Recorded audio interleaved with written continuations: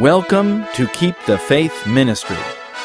Keep the Faith brings you timely messages with in-depth spiritual analysis of current events in light of Bible prophecy, so you can prepare for the coming of Jesus. Listen to what the news won't tell you. Here is another important message for our times. This is Pastor Hal Mayer. Dear friends, welcome to Keep the Faith Ministry. Thank you for joining me today as we explore a very important principle of faith. That principle has to do with our confidence in the Bible and its role in our lives in these last days. I hope you're pleading with God for the outpouring of His Spirit in your life. We so much need the Holy Spirit to overcome the enemy. We are about to face the test of our lives, and yet so often we fail of receiving the Holy Spirit. Before we begin today, I have news that should be of interest to at least some of you. We have negotiated a new lower price with the publisher of our DVD series, Prophetic Secrets of the New World Order. Now it is a great time to get your own set. The new price is more than 20% less than the old price. You can now have the set for $54.95 USD plus shipping. So call us today and order your set of this very insightful set of DVDs. You'll understand Bible prophecy like never before, especially in relation to the New World Order. That goes for subscribers in Australia and New Zealand too. Call our office today at 540-672-3553, or in Australia call 03-5963-7000, or email us at info@ktfministry.org. You still have time to order your subscription to the Last Generation magazine and get one free for a friend. This well-designed magazine is on special so that you can use it to witness to others. The special prices are good until the end of January. There are also special prices for bulk subscriptions. They are a really good price for a powerful, soul-saving magazine. Don't miss out. Contact Last Generation by calling 540-672-5671. You can also email them at sales@lastgen.net. Order today. Lastly, I also want to tell you that Keep the Faith is planning to do another Waldensian study tour at the end of August 2018. I've conducted more than 15 of these tours over the years, and they have proven to be life-changing opportunities to those who are able to participate. Visiting the Waldensian valleys will give you the opportunity to visualize how they lived and worked in a very difficult and challenging set of circumstances. It also has a strong end-time focus, so our participants can understand better how to live and work in the difficult times we have ahead of us. We have room for only 25 participants. If you're interested in this 6-day tour, please contact us through our website or call our office and leave your email address. We need to confirm your participation by the end of February. When you ask, we'll send you the pertinent information so that you can register and prepare. As we begin our study today, I would like to begin with prayer. Our Father in heaven, thank you for your loving kindness that is so patient with your erring children. We're so thankful for your grace that brings us salvation when we look to you in faith. May the presence of Jesus be felt as we open your word today and study how the Bible is to be the center of our lives in the end times. In Jesus' name, amen. Turn with me in your Bibles to Psalm 119:105. You may have memorized this verse in the past. It is certainly a familiar one. Let's say it together. Thy word is a lamp unto my feet and a light unto my path. This powerful passage gives us so much to think about. First, let us understand that the Bible, God's Word, lights the dark world in which we live. Without it, the world would be much worse off than it is, perhaps completely destroyed. Those who have rejected the Bible have no idea how much they owe the Bible for the modern conveniences they enjoy. For instance, it was the Bible that developed the intellect of Europe and stimulated the economy with new efficiencies that brought Europe into the modern age. It is as if these people want to go back to the Dark Ages. I guess they don't realize how powerful the Bible actually is. It radically changed society, undermined papal tyranny and the feudal system. And starting with the Reformation just over 500 years ago, it provided literacy education for many generations and powered the rise of the middle class. Think about how much sin and its related costs would be avoided if people lived by the Bible. Without the Bible, we wouldn't be spending money on doctors and psychologists and medications for physical and mental illness. Well, actually, that is what is happening today, isn't it? We're spending huge sums just to deal with the sin problem in our lives. Think about how much money true Christians save by not drinking alcohol, smoking weed, or tobacco, among other addictions. How many lawyers' bills, accountants' bills, and other expenses would be saved if we followed the Bible and didn't get divorces? And this doesn't even account for the emotional pain that most people who do some of those things or all of those things suffer. Isaiah 60 verse 2 says that in the last days the earth will be in gross darkness. Since we are human beings and cannot see where to go unless someone gives us a light, God in His mercy to usward has provided a lamp so that we will not fumble around in darkness and can find our way through it. Now anyone can have this light. But even when it is offered to them, many turn their backs on it because they would rather wallow in darkness than in light. The Bible points the way to God. It explains God to us, and also it explains us to ourselves. It shows us what is right and wrong, and what is safe and what is dangerous. The Bible also shows us how to think about ourselves and God, and how to relate to the increasingly wicked world around us. The Bible is to be taken in our hands and used to enlighten our understanding and as a guide in our own particular circumstances, characteristics, and personalities. It is actually uniquely suited for everyone, with all the differences in culture, qualities, and background. It directs us in our work and in the way we live our personal lives when we apply it actively to ourselves. And it lightens every dark corner that we need to see. The Bible's like a candlestick in a sanctuary service. The candlestick casts its beautiful light over the whole room. The Bible casts its light in all the corners of our hearts that we may see and understand what is in there. It also explains how to clean and purify our hearts. So what is the light and lamp that Psalm 119 is talking about? Well, Proverbs 6:23 says, "For the commandment is a lamp, and the law is light." The Bible must be seen as the law or rule by which we live. By its arguments, we are given light, which our understanding must subscribe to if we're Christians. Whatever the Bible says is light.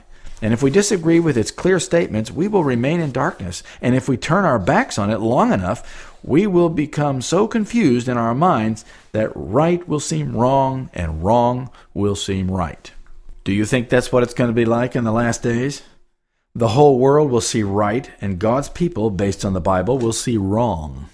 For instance, when the world thinks that God requires everyone to observe Sunday, they think they're right. But they are not following the Bible. They will accuse God's people who follow all that the Bible teaches, especially the seventh-day Sabbath commandment, of being wrong. But they are actually right. It is very important to be right in the sight of God. You may be wrong in the sight of men, but that doesn't matter. You must live by the Bible if you're going to survive the coming crisis. So this verse, Psalm 6:23, means that we must go to the Ten Commandments of the Decalogue to find our way in truth and righteousness. It is the law of God that is the light for our feet. The rest of the Bible, essentially, explains how to live by the Ten Commandments in practical ways. If you don't want to live by the Ten Commandments, you'll end up groping around in darkness. And for those who make the law a delight, the Bible will be refreshing, and they will sense the guidance of the Lord in their daily life. The lamp unto my feet will show me where there are stones in the path, so that I don't plant my feet on them and twist an ankle or stub my toe. It will show me where the potholes are, so that I will not step in them. It lights the path so that any danger can be seen. This has a moral lesson in it. You will sin if you do not live by the Bible. Did you know that? And if you don't know your Bible, how will you be able to follow it and keep from sinning? How will the Holy Spirit teach you and speak to you when a circumstance arises that requires a quick decision if you haven't stored its content in your mind? The Bible is designed to keep you from falling into sin by following its instructions. Therefore, we must read it and understand it if we expect to have the enemy's temptations exposed. The Bible will tell us what to say and when to say it. The Holy Spirit will flash into our minds and hearts when we are in danger of saying the wrong thing, and it will remind us to be silent or say the right thing. In other words, the Bible, along with the Holy Spirit's influence, will steer the conversation in the right way, both with our choice of words and in the ideas that we think. It will also guide our behavior so that we do not sin with our bodies. I don't know about you, but I need the Bible. The Bible leads us in our general way in this world, and it guides us in our particular and specific needs, circumstances, and situations. The Bible makes us sensitive to the Holy Spirit's voice. He can speak to us in the still small voice even when there is all manner of noise, confusion, and chaos all around us. The Word of God reveals to us truths of eternal certainty and is built upon the highest reason. Those who refuse to accept the Bible as a book of eternal certainties will lose their way. The Bible's authority is a law to which we must submit every day. If we do not submit our will to the authority of the Bible, we will remain in the darkness of pride, selfishness, and egoism. If we do not submit to the authority of Scripture, we set ourselves up to judge the Bible as millions have done over the millennia. But the Bible should judge us and point out our pride and arrogance. We must not cavil with its clear precepts and obvious meaning. We cannot explain it away, we cannot overthrow its arguments, and we cannot invent new meanings to words or spin ideas in ways that are actually opposed to its plainest teachings. No prince ever issued a law like the Bible. No philosopher had such insight into the mind of God. Therefore, we must receive the written word as our Father's commandment and the law of our mother. That's what Proverbs 6 verses 20 and 21 say. My son, keep thy father's commandment, and forsake not the law of thy mother. Bind them continually upon thy heart, and tie them about thy neck. Oh, my friends, what kind of claim is this? The Bible is to be like our mother and father to us. Psalm 27:10 says, when my father and my mother forsake me, then the Lord will take me up. That is saying that if you are faithful to the Bible, God will look after you no matter how your earthly family treats you. The Bible reveals God's goodness, His faithfulness, and how He provides for our needs. And notice that you are to bind God's law around your heart so that your emotions will not wander into ungodliness and unchastity. We are to bind it about our neck or throat so that the things we put inside are only approved by the Bible, and the things that come out, our words, are also filtered by the Bible. The Bible is also a guard, and we must put ourselves under the protection of it. If we govern ourselves by the promises and instruction of the Word all day long and make conscious work of the duty God has commanded to us, we may shelter ourselves under the promises of the Word at night and take the comfort in the deliverances God does for us and will command for us. The Bible is amazing. If we make it our companion and we converse with it by memorizing its verses and meditating on its ideas, when we lay awake at night and don't know how to go back to sleep or how to spend the time, we can let the Word of God talk to us. Recite verses that you know, and it will speak to you holy thoughts. When you wake up in the morning and are planning your work for the day, let the Bible talk to you first, and it will tell you how to plan for the best way and for the best results. Friends, there is prosperity in the Word of God. If you live by the Word, you will have success in your life. You may not be rich in worldly goods, but you will be rich, very rich in the experience with God. Think of Joseph. God made him to prosper as a slave in Potiphar's house. The Lord made Joseph to prosper when in Potiphar's prison. The Lord does not promise you money. He promises you prosperity. There's a world of difference. The Bible brings you prosperity and maybe wealth, but maybe not. God knows what you will do with wealth, so He decides what's best. If you live by the Bible, your personality will mature. Your joy will increase. Your pleasure will not sour as worldly pleasures do. The Bible will show you your mistakes, but it will also instruct you how to live better. Isn't the Bible a wonderful and powerful blessing, my friends? And I've only scratched the surface on the benefits of the Bible. There are a gazillion more. But let us consider a statement from Selected Messages, Volume 3, page 339.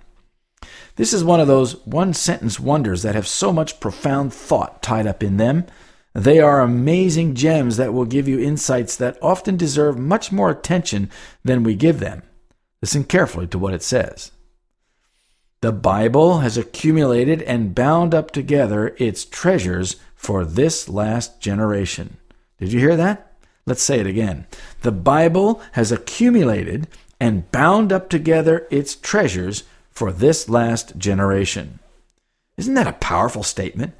It's one of those one-liners that we should memorize, type up, and put on our refrigerator so that we can remind ourselves of it when we reach in for something to eat. It's worth repeating. Here it is again. The Bible has accumulated and bound up together its treasures for this last generation. Now, let's think about what this is saying. What does the word accumulated mean? Well, it means to gather or collect. Do you accumulate things all at once? No, of course not.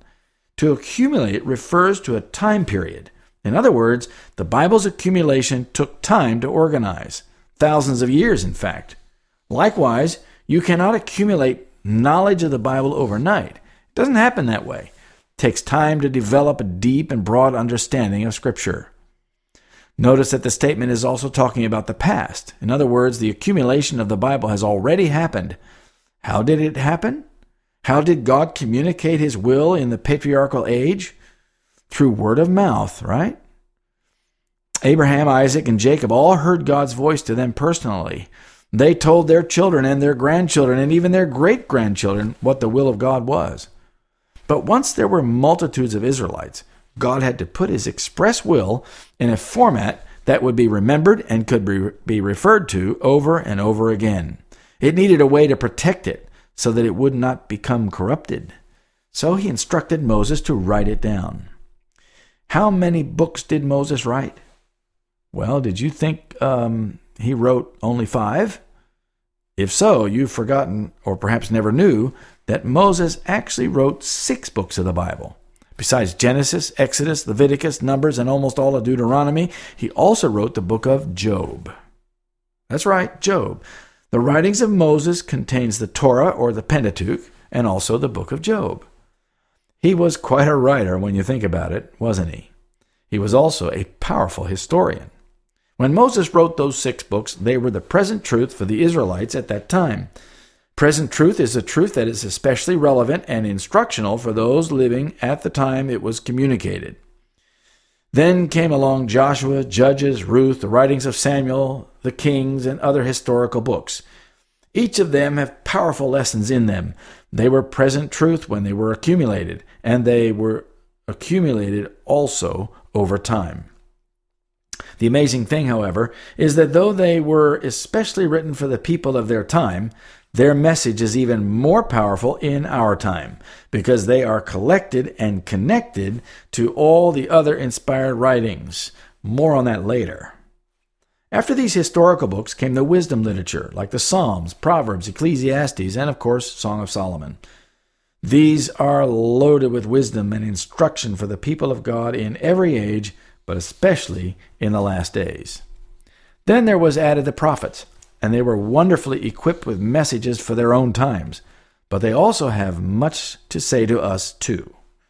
And this takes us right down to the end of the Old Testament. And after they had given their testimony, which was present truth for their time, they were added to the existing inspired word that accumulated text and gave guidance to God's people wherever it was accepted and wherever they lived by it. Then came the 400 years between the Old and New Testaments where there was no prophet or any other inspired writer to speak to God's people.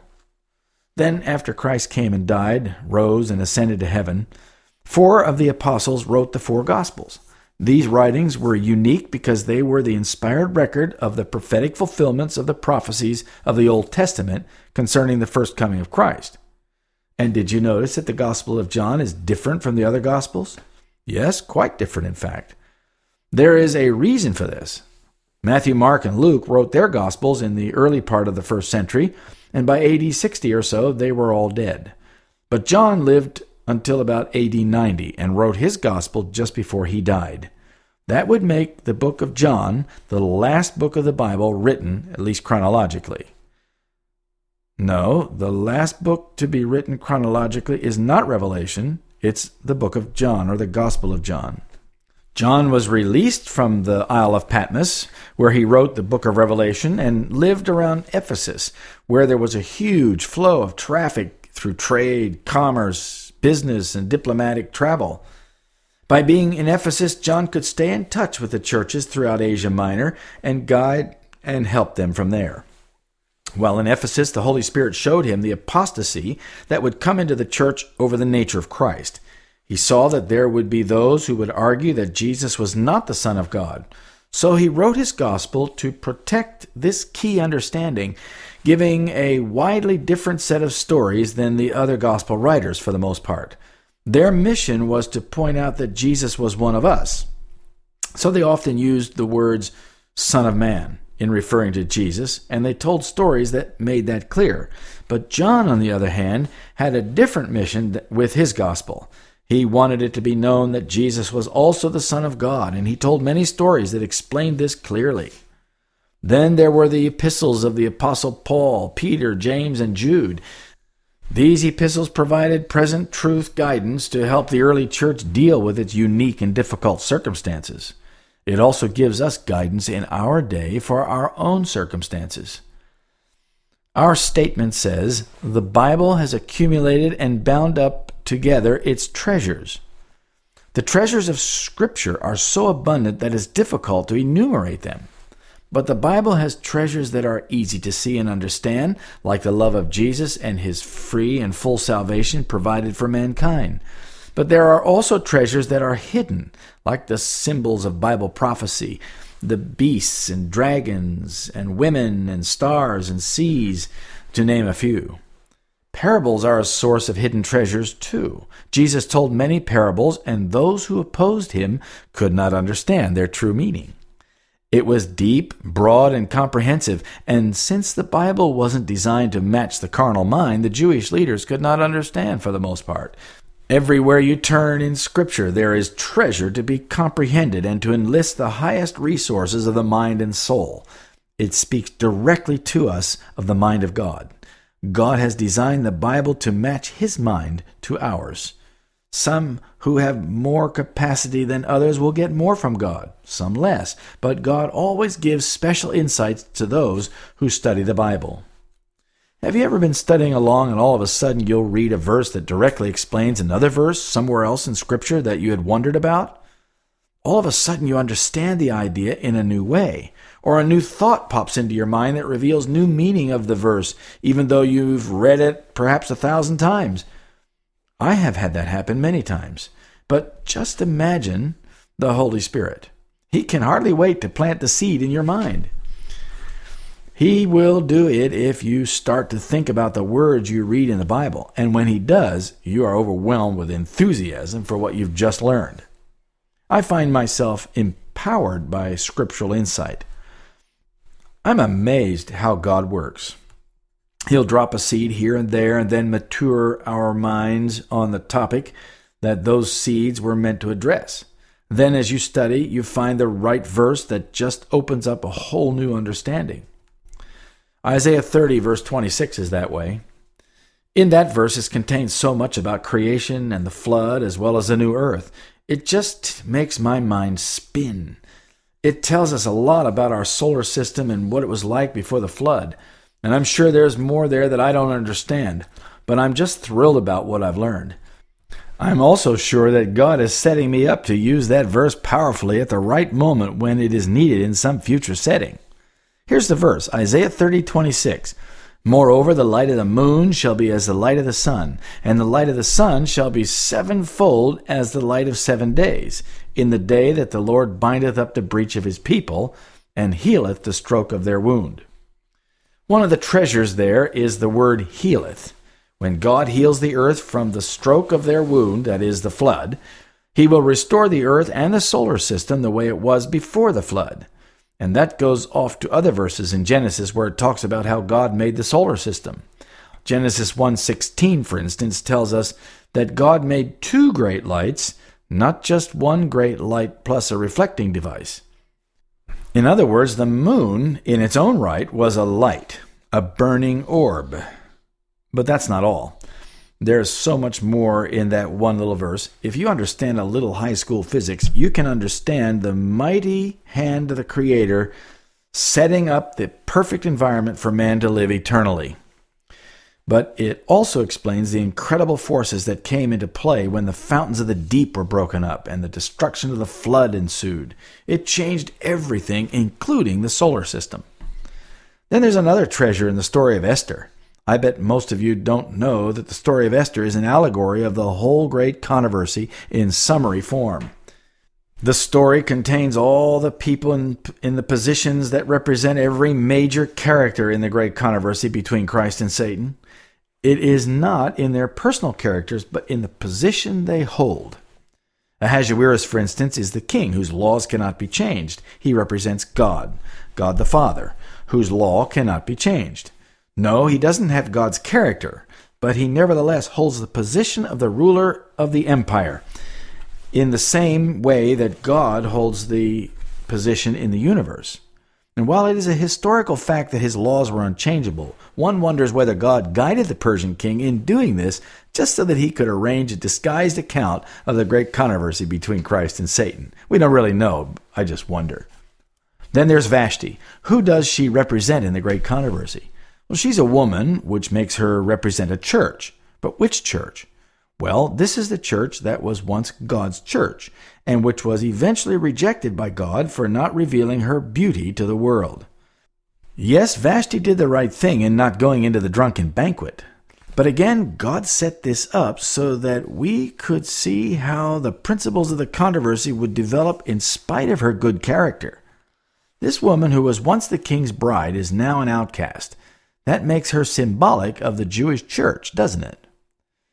So who is Mordecai? Well, chapter 2, verse 21 tells us that Mordecai sat in the king's gate. He was the one who was responsible to frisk anyone who came into the palace so that there would be no attempt on the king's life. That reminds me of a verse that says that no man cometh unto the Father but by me, John 14, verse 6. Mordecai also goes in the king's palace every day to check on Esther, who represents another church that is to become God's church, to see how she is doing. He is the one who is the target of the enemy, represented by Haman. Haman, by the way, is an easy one to figure out because he is the great villain in the story. Of course, he represents Satan. He intends to hang Mordecai on a tree. So whom does Mordecai represent? Yes, of course, Christ. These two are arch enemies just as they are in the great controversy. And whom does Esther represent? Chapter 2, verse 8 tells us clearly who she represents. Notice that it says that when many maidens were gathered together unto Shushan the palace to the custody of Hegai, that Esther was brought also unto the king's house to the custody of Hegai, keeper of the women. How many women came after Esther? None. Then that makes Esther the representative of the last church, doesn't it? Esther represents the remnant church. I bet most of you never saw that before. And notice what it says in the next verse, verse 9. And the maiden pleased him, and she obtained kindness of him, and he speedily gave her her things for purification. Oh, so now we know enough to determine who Hegai is. He is the one who gives gifts to the women, or churches, and gives them gifts for purification. Who does that for God's church today? Yes, that's right, the Holy Spirit. So in this story of Esther, you have the Father, the Son, the third person of the Godhead, the Holy Spirit. You have the Jewish church, you have the remnant church. But now think about this. Ahasuerus commands everybody to worship Haman. That's a worship law. It's found in chapter 2, verse 2. And all the king's servants that were in the king's gate bowed and reverenced Haman, for the king had so commanded concerning him. But Mordecai bowed not, nor did him reverence. So the ruler of the land made a worship law, which is a type of the end-time Sunday laws. Remember Revelation 13, verse 4, which says that they worshiped the dragon or Satan. And the worship law ended up with a death penalty for all the Sabbath keepers or Jews that were in all the empire. This law is made to worship Haman, the representative of Satan, just as predicted in the end times in Revelation 13. The king is bribed by Haman to proclaim the killing of all the Jews because Mordecai refused to worship. So again, just like in the last days, there will be a death penalty for refusing to worship in the enemy's way. And there was even fake news. Haman told the king that the Jews' laws were diverse from all people. Neither keep they the king's laws. Well, the Jews did have religious laws that were quite different from the Persian laws, but they did not intentionally disobey the king's laws, only if they conflicted with the law of their God. The rest of the story of how God delivered his people is nothing short of amazing and miraculous, and there are still many parallels to our times that I've not shared with you today. If you want more on this study, please order our 3-part series called Esther, Type of Our Times. You will find them to be an amazing blessing. And as I was growing up, I thought of this story of Esther as a wonderful story of rags to riches, deliverance, and victory over an evil foe that has a good moral purpose. Little did I realize that it is full of prophetic significance. I did not understand that it contains far more than a mere story. Then one day I was reviewing the history of Esther. I suddenly realized its significance. It was as if the Holy Spirit suddenly shed light into my mind and I understood the basics. I could not wait to sort out all the various bits and pieces of the parallels to the end times. I had been studying end-time events, and all of a sudden the things just seemed to take shape right in front of my eyes. All of a sudden I realized that God had just given me something very special. I had never heard of these concepts from anyone before. I had never ever bumped into this way of seeing the story of Esther anywhere in the past, and the Lord just drew me in. Friends, I believe that God does that often with us. He's done that for me quite a few times in my life. Has he ever done that for you? He will if you study your Bible and think seriously about its overall message and how each passage fits into it. Little verses here and there will pop up from time to time, and you'll see them in a different light. I believe that God has special, unique insights for each one of us, my friends. Special insights that he has not given to anyone else. That's because God wants to develop an individual and unique relationship with each one of us through the Word of God. It speaks to our unique circumstances and challenges so that it uniquely fits our individual mind. That's one of the ways that God binds himself to us, by sharing a unique part of his mind with us. And God is unlimited, so he must have enough unique insights that he can give to every person on the planet, and then some, if he could. But unfortunately, the vast majority of people on the planet are not interested in what God has to say. The whole world, almost, is gone mad. It is so anti-God that it is becoming as bad as Sodom and Gomorrah or the times of Noah. They think God will not do anything about their wickedness, just like the Sodomites did. They delight in turning their backs on God. God is big. He has the capability to engage everyone all at once, while coming very close individually with each one of us as if there's no other person on the planet. His word teaches us about how he thinks. It's designed to strengthen our intellect and warm our hearts with his love. God uses the Bible to bond us to himself in such a way that the more we study it, the more we hunger for light. It becomes so enjoyable that we lose ourselves in studying the Bible and in God. It's like gardening in a way. I didn't do a lot of gardening in most of my life, but eventually I decided that since I was preaching a lot about country living and the need for gardening, I'd better get out and do some gardening, practice what I preach. So I cranked myself up to go out and do some gardening and till the soil and make something grow. I carved out an hour a day to get out and work in the garden. I didn't really dislike it, but I didn't really like it either. But you know what? The more I went out into my garden, the more I liked it. Then I found myself out there 2 hours or even 3 hours. Then I realized that I was also neglecting my other responsibilities. I really love working in my garden. Now I'm frustrated if I don't get out as much as I would like to work in that garden. I love working my blackberries and raspberries, blueberries and strawberries. I have tomatoes and cucumbers, peppers, squash, watermelons, cantaloupes, and other garden goodies. I tilled the soil, hauled manure and mulch until I was suntanned.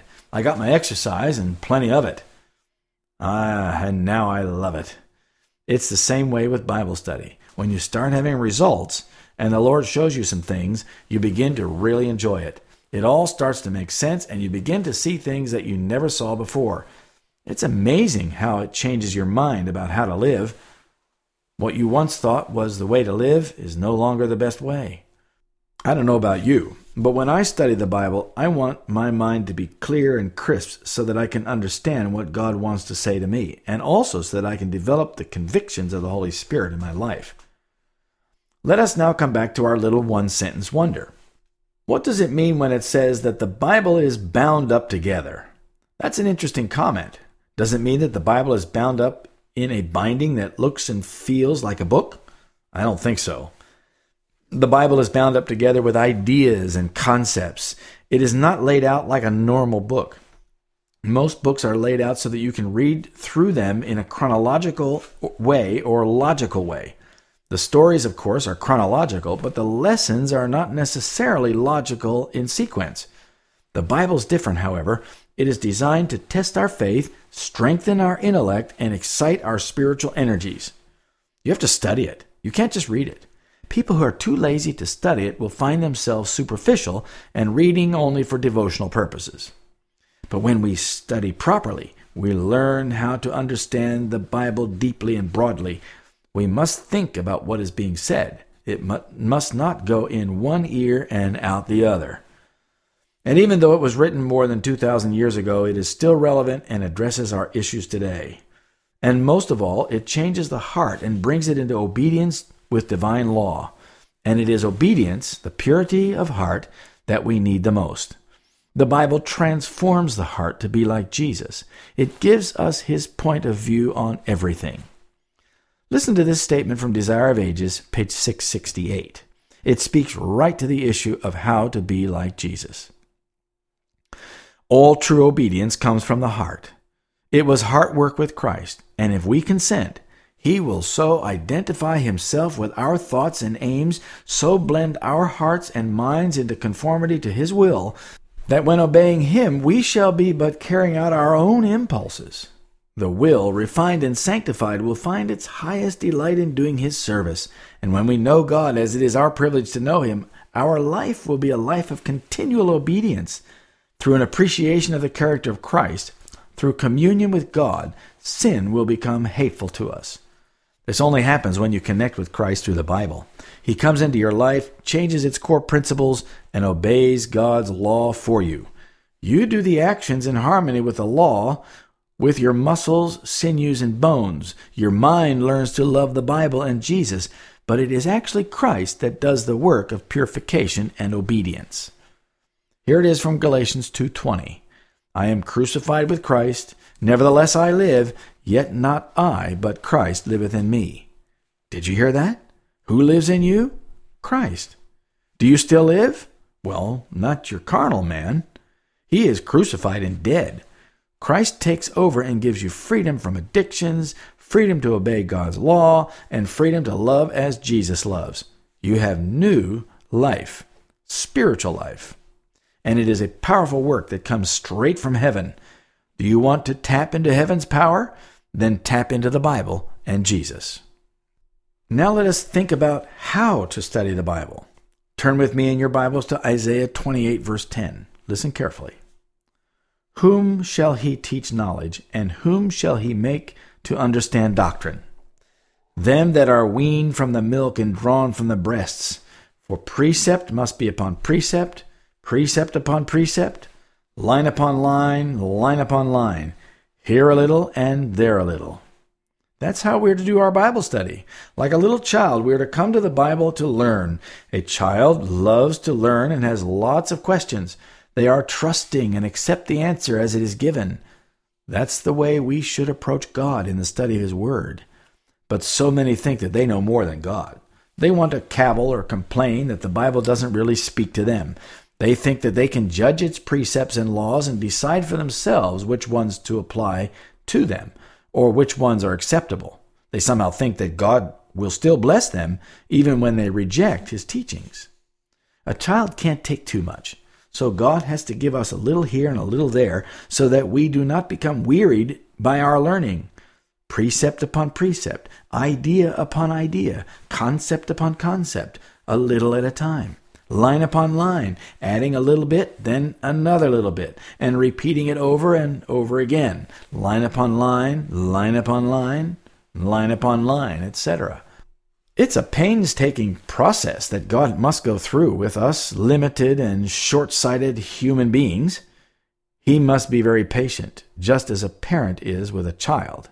He teaches a little at a time.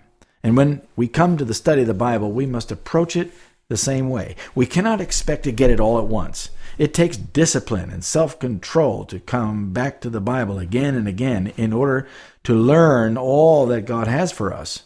One day God will teach us one thing, one precept, one idea or concept. The next he will add something to it. And then the next day he will add a little bit more. Even the most intelligent among us must come to the Bible in the same humble way, expecting that God will teach us. We make fools of ourselves if we come to the point where we think we know everything there is to know. What does the idea precept upon precept convey? What is a precept? A precept is a rule that is designed to regulate thought and behavior. So the Bible is full of precepts that will regulate your mind and body in harmony with heaven if you study those precepts and let the Holy Spirit teach you what they mean. As I said previously, the 10 Commandments found in Exodus 20 are the law of God, and the rest of the Bible explains what it means to live by those commandments. It does this through history, through promises, parables, prophecies, and direct instruction. At all times, we are to surrender our hearts and minds to those precepts. And if we do, we will be purified. Whenever the Holy Spirit reveals something to us that we've done wrong, we will make it right. Whenever the Bible points out something that needs to change, we will change through Christ living in us. Friends, that is the process of purification. But there is more in this verse. We must add precept upon precept into our lives. For instance, Peter tells us in his second epistle, chapter 1, verses 5 to 7, that we are to add character traits one upon another. And beside this, giving all diligence, add to your faith virtue, and to your virtue knowledge, and to knowledge temperance, and to temperance patience, and to patience godliness, and to godliness brotherly kindness, and to brotherly kindness charity. To apply this according to Isaiah 28, we would have precept upon precept. One precept should follow another and reinforce and strengthen the previous ones. In other words, we are to add to the law and practice of faith the law and practice of virtue, as instructed throughout Scripture. And to the law and practice of virtue, we are to add the law and practice of knowledge, and so forth. There are other precepts too. The precept of justice should be added to the precept of piety. The precept of love should be added to the precept of justice, creating a very balanced character before the Lord and our fellow man. And we may need to repeat these over and over again in our minds and in our experience so that we mature them. God never asks us to do something that is not really for our advantage. And for those who are tired of sin, the precepts of righteousness are the only solution, the only true rest. They will bring refreshing to your soul. And if you're weary of sinning, there is no better way to be refreshed than to come under the yoke of the Lord Jesus. Oh, my friends, what a blessing to live by the precepts of the Lord. What does it mean when it says line upon line? The Word of God, my friends, commands our serious attention, a very careful consideration of every word, every line, every sentence, every verse. Verse 9 asks a question. Who shall he teach knowledge? And whom shall he make to understand doctrine? Them that are weaned from the milk and drawn from the breasts. So if you want to understand what God intends to tell us, we cannot just be satisfied with the milk of the Word. We must get into the meat. As children, we have need of milk until we are weaned, but God wants us to go deeper than mere devotional reading or superficial knowledge. So he instructs us to pay attention to the Word, line upon line, line upon line.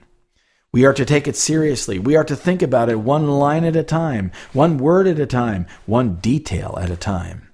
Often the most profound ideas come from studying the details. We are not to let the Word of God go in one ear and out the other. We have to think about what we read, compare it with other bits here and there throughout the Bible. That's why a concordance is so important to have at hand when you study the Bible. The Bible must make an impression on our minds if we want to win the war with the enemy. The Bible must come into our lives and become like our meat and drink, so to speak, on a spiritual level. We eat our food to stay alive. We also must digest the Bible with our minds and hearts if we are to be spiritually alive.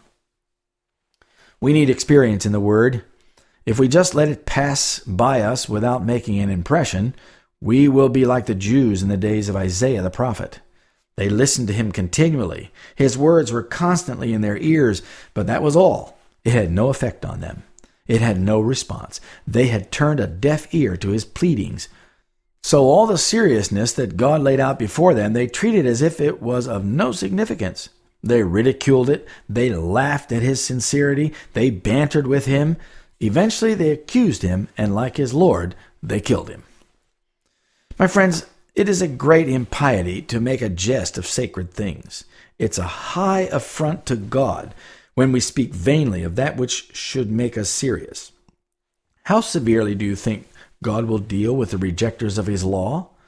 How will God handle them? Well, God will first deprive man of the privileges of the plain teaching of the Word. And many churches today do not have the plain teaching and preaching of the serious truths of the Word of God. He will speak to them, as it says in verse 11, with stammering lips and another tongue will he speak to his people, so that they cannot understand what is his truth. It is not because he's unwilling, it is because they are unwilling. If they continue to despise his precepts as trifling and worthless, then God will send them a conflict that is intended to wake them up to their spiritual lethargy. Eventually, those that refuse to hear the comfortable voice of God's word shall be made to hear the dreadful voice of his rod. In other words, God will punish them, not just for their iniquity, but for the way they treated his messengers. And ultimately, if they still persist in their evil ways, God will bring them to ruin.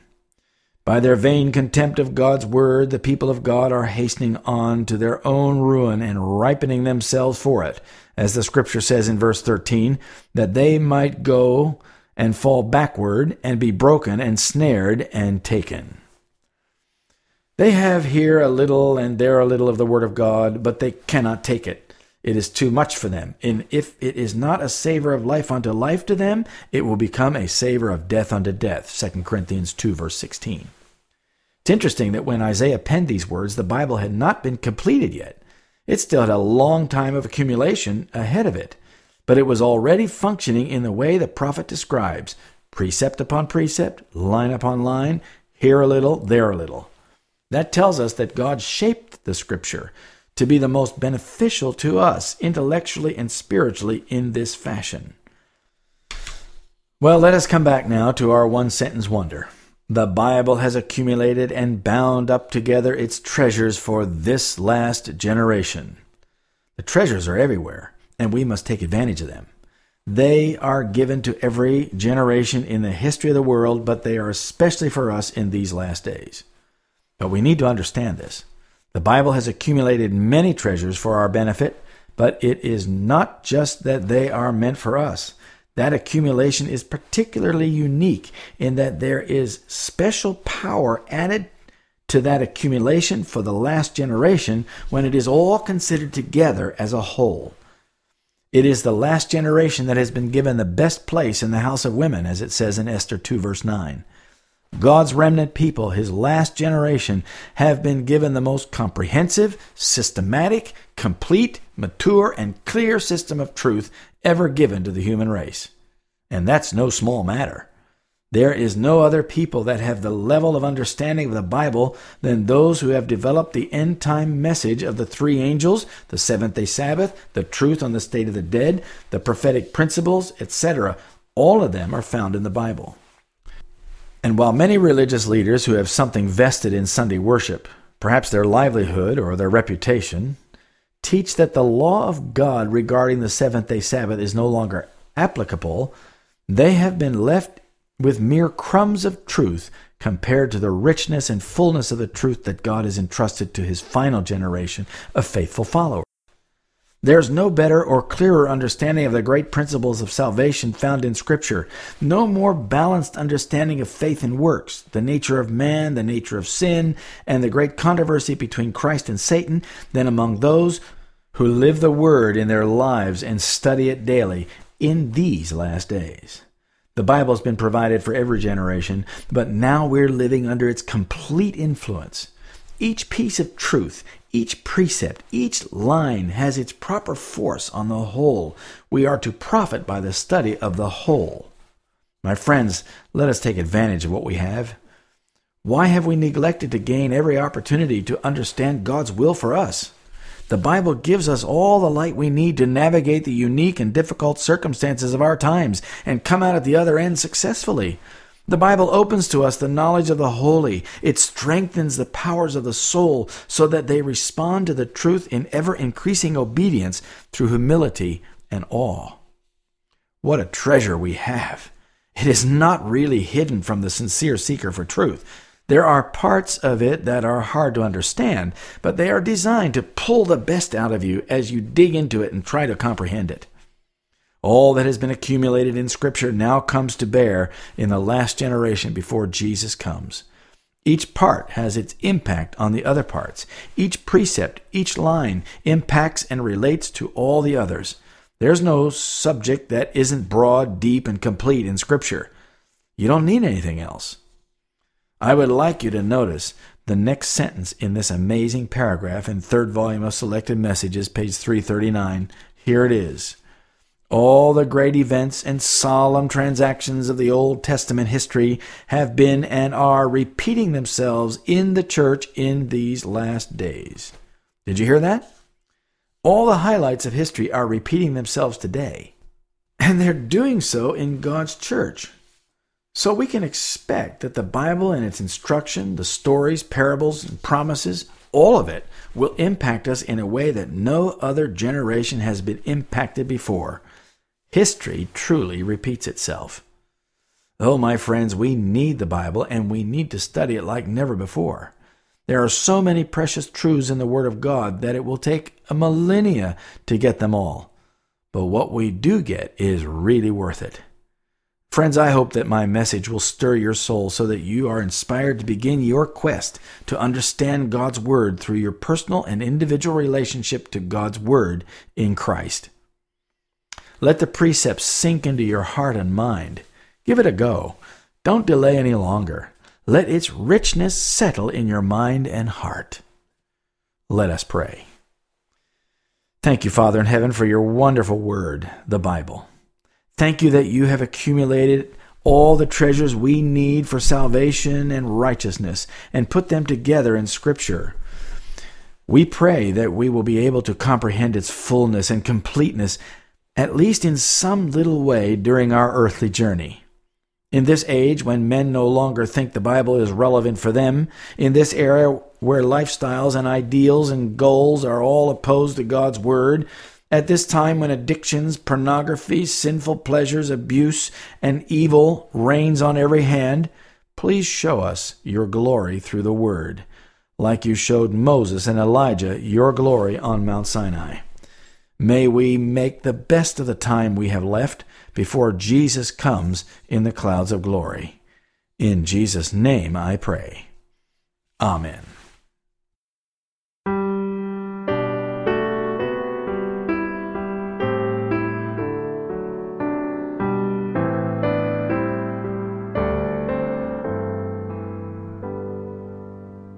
As water to the thirsty, as beauty to the eyes, as strength that follows weakness, as truth instead of lies, as song time and springtime and summertime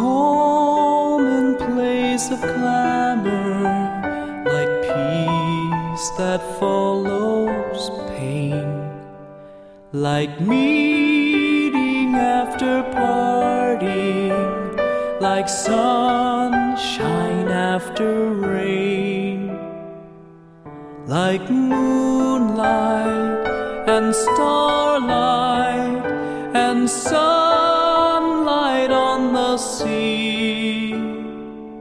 So is my Lord, my living Lord, so is my Lord to me.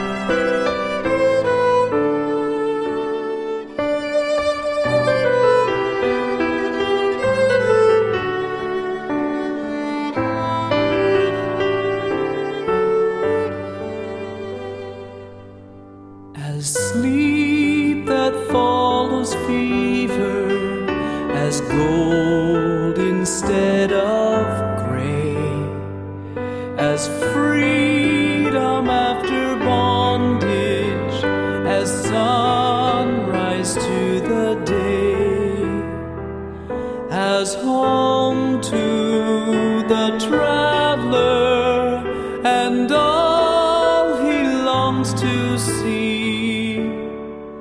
So is my Lord, my living Lord, so is my Lord to me, so is my Lord to me.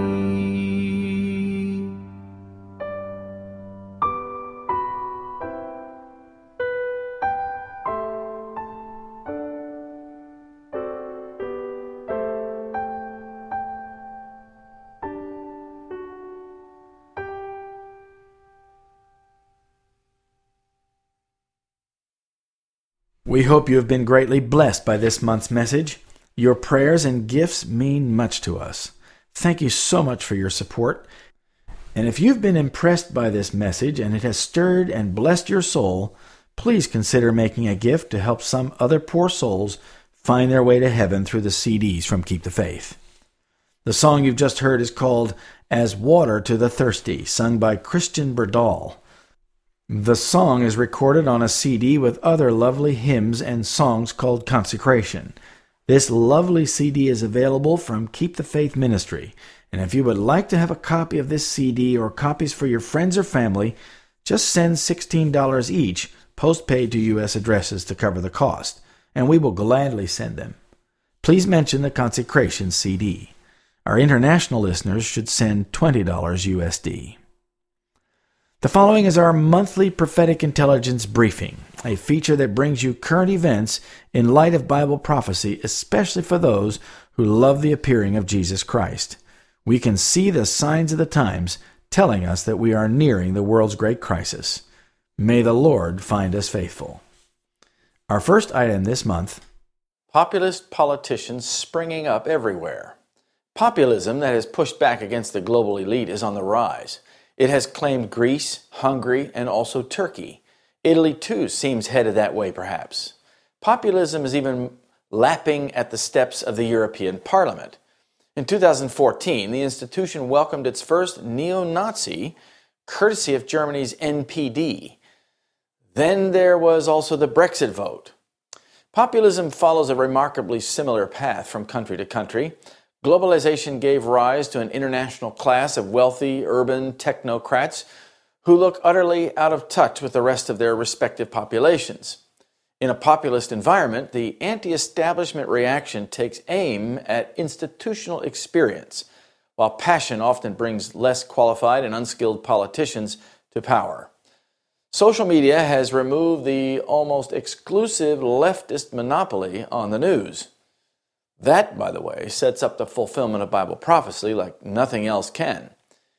It is passion that will drive the engine of revolution, which will overthrow staid and tired establishment governments. It reminds us in some ways of the French Revolution, but it isn't quite that brutal, yet at least, and it is global. Populist politicians say the unsayable and promise to destroy the corrupt system. They manage to play on the fears and anger of the population and rise to political power. A few years ago in Davos, Switzerland, at the gathering of the elite for the Economic Forum, many of them recognized that this was coming and have made their escape plans. There's quite a list of leaders, past and present, who have risen to power and influence on the wings of populist movements. Nigel Farage, leader of the UK Independence Party, Great Britain, made the understatement of the year. I think that politics needs a bit of spicing up. Farage led the United Kingdom into Brexit. Marine Le Pen, leader of the National Front in France, considers Mr. Trump's victory part of a great movement across the world. She lost the presidential election in France to Emmanuel Macron, but swung France far more to the right in the process. If Macron fails to revive industrial France, Le Pen may well have a comeback. She has promised to put core traditional France first. Those themes could have mass appeal to working-class voters when France holds its next election in 2022. Narendra Modi, Prime Minister of India, was asked if he regretted a massacre of thousands of Muslims that happened on his watch. If a puppy comes under the wheel of your car, will it be painful? Of course it is, he said. Modi is the vegetarian Prime Minister of nuclear-armed India, a CEO type, hyping manufacturing jobs, who now enjoys an approval rating in the low 80s. He is also working to rid India of its Muslim and Christian populations. An opposition leader called Modi a merchant of religion and death. Vladimir Putin, president of Russia, said, "I am the wealthiest man, not just in Europe, but in the whole world. I collect emotions." Putin is 17 years and counting into an unchallenged rule that could stretch all the way to 2024, and, if he can pull it off, way beyond. He has used his energies to remove most of Russia's civil liberties. Norbert Hofer, member of the Freedom Party in Austria, is sticking it to the establishment. "The more they fight me, the stronger I become." Hofer almost won the presidency of Austria and got 43% of the vote for his strong anti-Muslim immigrant views. He is head of the party that was started by an ex-SS officer in the 1950s. Rodrigo Duterte, president of the Philippines, possesses airtight logic. "My God, I hate drugs, and I have to kill people because I hate the drugs." The provincial mayor won the Philippines presidency after encouraging vigilante death squads to execute as many as 1,000 suspected petty criminals and vowing to kill 100,000 more in his first 6 months in office. Known for his inflammatory rhetoric, he has compared himself to Adolf Hitler, called the Pope a son of a whore, and admitted he would have no problem murdering thousands of drug addicts. Duterte, a former mayor, won national office on an anti-crime and anti-corruption platform. His brutal war on drugs, which he recently mothballed, has led to thousands of extrajudicial killings by police. He's rich, too, although the source of his wealth remains a mystery. Ashin Wirathu, religious militant in Burma, has thoughts on a fellow Buddhist. "I do not respect the Dalai Lama." This unchill monk leads a coalition of 969ers made up of militant Buddhists that seeks to ban religious intermarriage and deport all Muslims. Wirathu sees Islamophobia as an urgent prescription for nationalism and the security of the country, even though about 100,000 Burmese Muslims are already starving in internment camps and hundreds more have been lynched by Buddhist mobs. As the 969ers anthem puts it, "We will build a fence with our bones if necessary." Viktor Orbán, Prime Minister of Hungary, thinks immigration is not medicine but a poison. "We don't need it and won't swallow it," he said. Hungary took the plunge into right-wing nationalist governance when Orbán first became prime minister in 1998 and again in 2010. The Oxford dropout bragged that he would engineer an illiberal state. Orbán was the first head of an EU nation to endorse Donald Trump, which makes sense, since Orbán literally built a wall during the migrant crisis in 2015 to slow the stream of border crossers from Serbia. Orbán is widely considered one of the most financially corrupt heads of state in the world. He stacked election laws, painted opponents as socialists, and put the kibosh on media freedom, maintaining government lists of all journalists and threatening them with fines and suspensions. He's even tried to tax the internet. We have to abandon liberal methods and principles of organizing a society, he told a crowd in 2014. He means what he said. Geert Wilders, founder of the Party of Freedom in the Netherlands, really actually said, "I don't hate Muslims. I hate their book and ideology." A lifelong crusader against creeping Sharia and non-white immigrants, the former MP has built a global following. Long before Trump sought to ban U.S. travel by citizens of several Muslim countries, Wilders was infuriating his opponents by calling for a ban on Muslim immigration. For all of its contradictions, Wilders' nativist, low-tax, pro-Brexit drumbeat has appealed to enough voters to make his party one of Holland's largest opposition parties.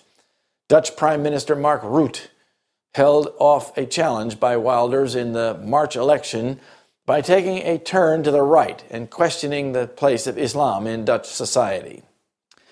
Recep Tayyip Erdogan, President of Turkey, has a message for all the haters. "I don't care if they call me a dictator. Make no mistake, Erdogan is definitely a dictator."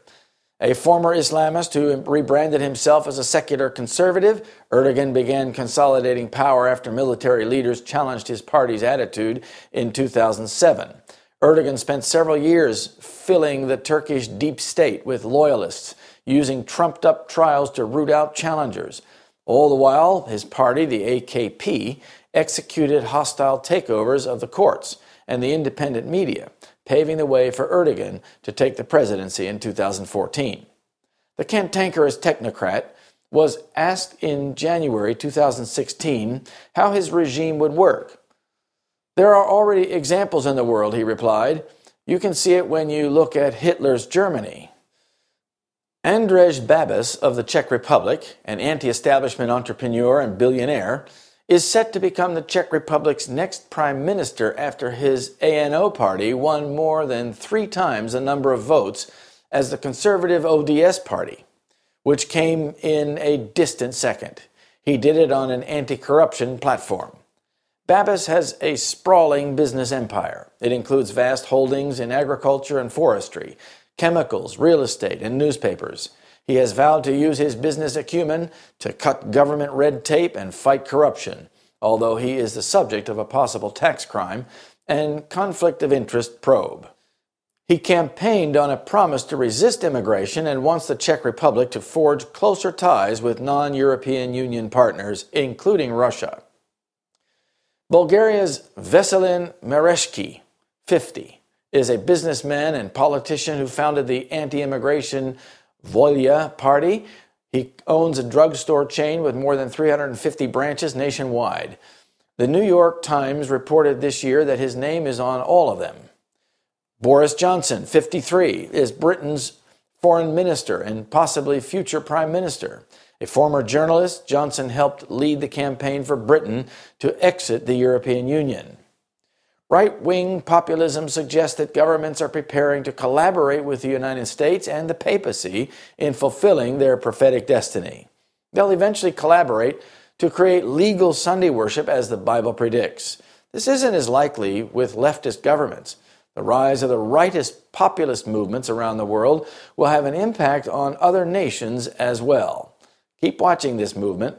See Revelation 13, verse 8, 11, 12 through 17. Next, why evangelicals love Mr. Trump. U.S. President Donald Trump has a symbiotic relationship with conservative evangelical leaders. Though he doesn't know much about the Bible and is a secular New Yorker, yet 60% of white evangelicals approve of Mr. Trump. Trump has been focused like a laser beam on the evangelical vote since the day he entered the presidential race in 2015. And that has never changed, said Ralph Reed, founder and chairman of the Faith and Freedom Coalition, who said Trump called religious leaders repeatedly during the campaign.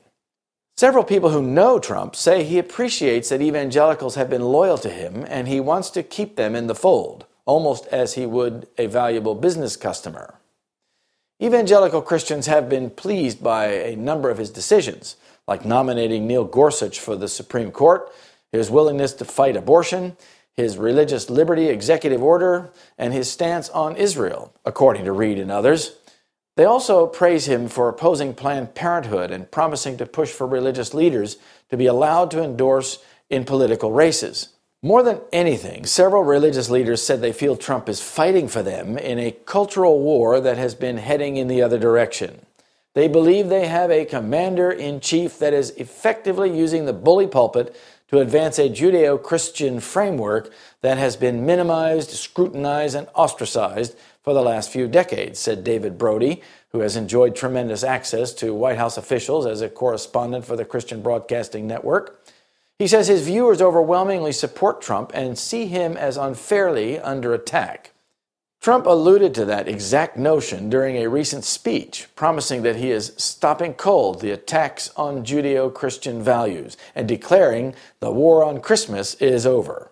They don't use the word Christmas because it's not politically correct, Trump said to heavy applause. Well, guess what? We're saying Merry Christmas again. Then he added, times have changed, but now they're changing back again. Those who have known Trump longest guffaw at his approach to evangelicals and say they believe he is only pandering. Even some of the religious leaders who wanted to praise Trump publicly asked to go off the record and say they don't believe the self-described Presbyterian is religious. Barbara Ress, a longtime Trump executive, said she was amazed at his executive action on contraception, in which he allowed virtually any employer to claim a religious or moral objection to Obamacare's birth control coverage mandate. He doesn't care about that, Rez said. He has no idea what he signed. They just gave that to him to sign.